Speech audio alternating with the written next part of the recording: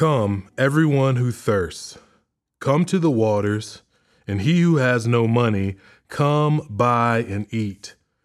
Come buy wine and milk without money and without price.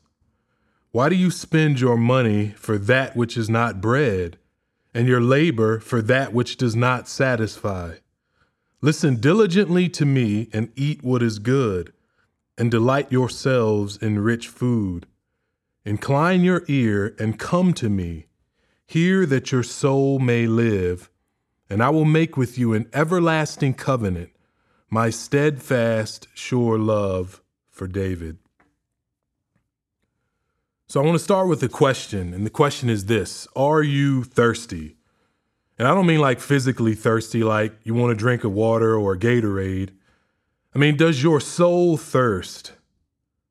Do you long for and desire something to eternally satisfy your soul? And in reality, this is really a rhetorical question, for inside each of us is a burning desire, a yearning for something more. And there's a reason for these feelings of longing and desire that live within us. We have been created and designed by God for God. Yet as human beings, we have chosen to give ourselves continually to lesser loves. We seek to satisfy the longing of our souls everywhere else. And God knows our tendency to wander and to stray, which is really what makes this invitation found here in Isaiah 55 so breathtaking. And I chose this text here in Isaiah 55 because it's really spoken to me over the years.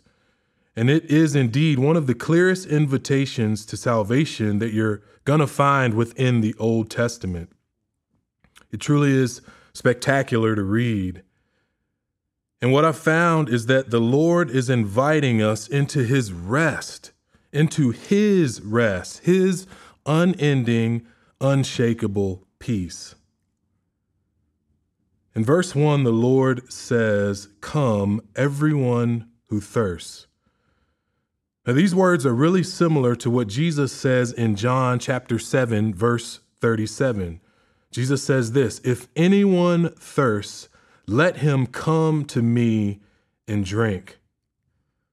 Again, this is a wonderful invitation that is extended to each of us.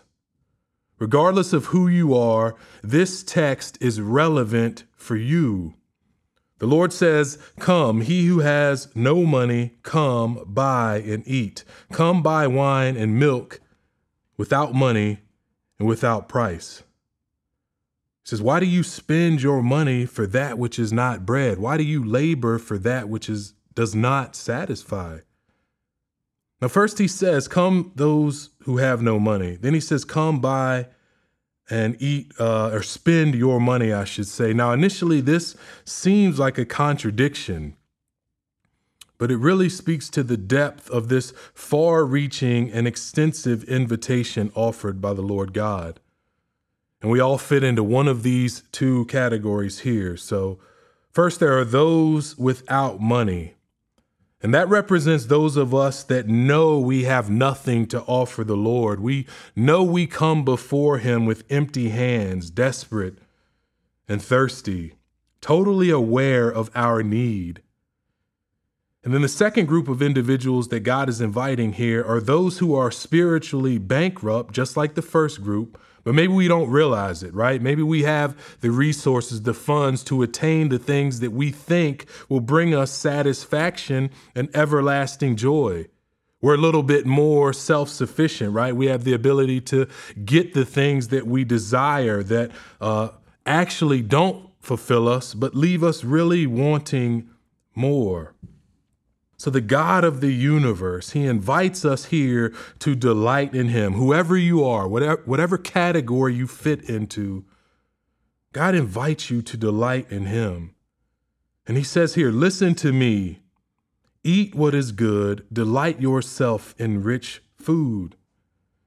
This invitation is made even more glorious, more compassionate, and more astonishing when we realize that God knows we turn from him. He knows that we look for fulfillment and satisfaction literally everywhere else.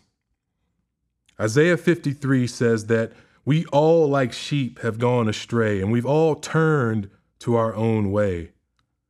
See, understanding this truth only illuminates the reality of God's grace and the beauty of this invitation.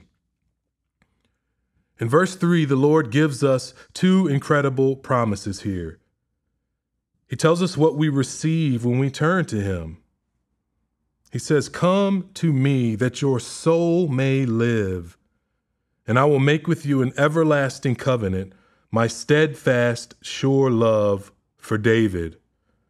So number one, he says that our soul is not simply satisfied, but it lives in him. Its purpose is fully realized and fully completed in Creator God.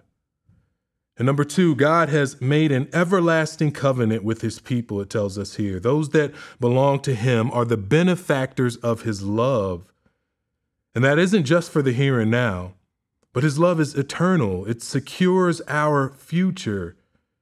And how? How has he established this covenant, this everlasting covenant? And it happens through the blood of Jesus Christ. See, God has shown his incredible compassion, his grace, his mercy, and yes, his steadfast love through his Son, Jesus Christ. Friends, our confirmation is in the cross. So in these moments where we struggle to find joy, where we battle for peace and purpose, and we question our value and our worth, I encourage you to allow the faithful promises of God to hold you steady. I want to challenge you to lean on these eternity-altering truths daily. So I want to leave you with this. I want to leave you with the words of Isaiah 55 from verses 6 and 7. And this is what it says. It says, "Seek the Lord while he may be found. Call upon him while he is near. Let the wicked forsake his way and the unrighteous man his thoughts. Let him return to the Lord that he may have compassion on him. And to our God he will abundantly pardon." When we turn to God, we find compassion. We find abundant pardon. What a glorious truth that is. So I want to encourage you to take a moment to meditate on these words and this invitation that's extended to us here in Isaiah 55. In times of distress and despair, enter into his rest and remember the compassion, the grace, and the love of our glorious God displayed to us in and through Christ Jesus.